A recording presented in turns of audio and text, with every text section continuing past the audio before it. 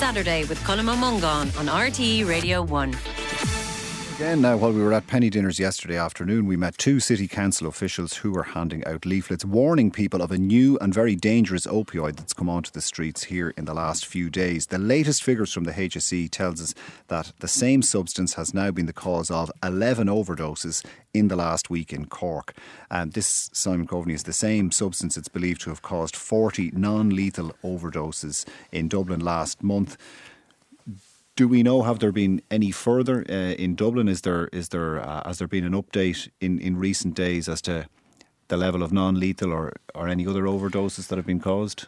Well, look, all I can say is that, what's happening at the moment is a public health campaign to try and to get a warning out to people who are using heroin, that it's really dangerous to do so at the moment in terms of how and where you source that, because we know that there's a very dangerous component to heroin that's on the streets right now. So the guards are doing everything they can to try to address that. But I think the HSE wants to get the information out to anybody who's using drugs.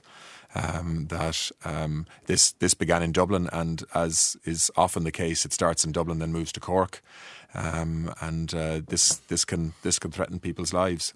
So people need to be careful, and regardless of the sort of rights and wrongs and do's and don'ts of heroin use, we need to get blunt information out to people. And what about naloxone, the likes?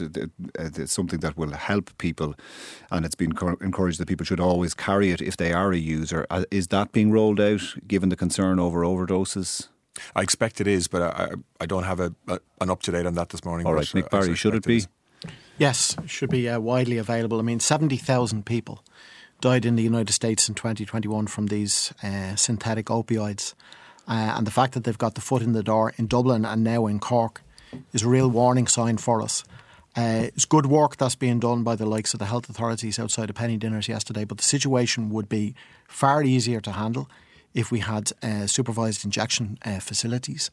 And that is an issue which has been hanging around for too long. We need action on that in Dublin, and we need it in Cork as well. All right, Donnchadh, the issue of naloxone and also this synthetic opioid coming in.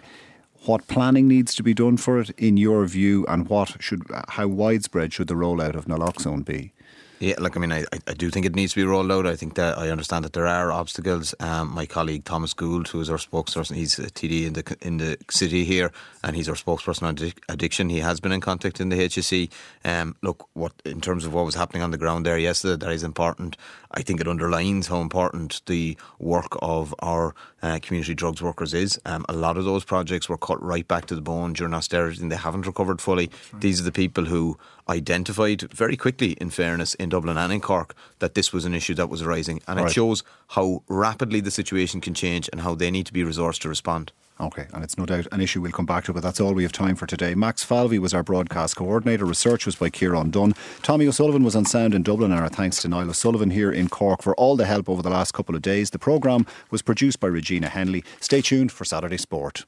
Saturday with Colm Mungan on RTE Radio 1.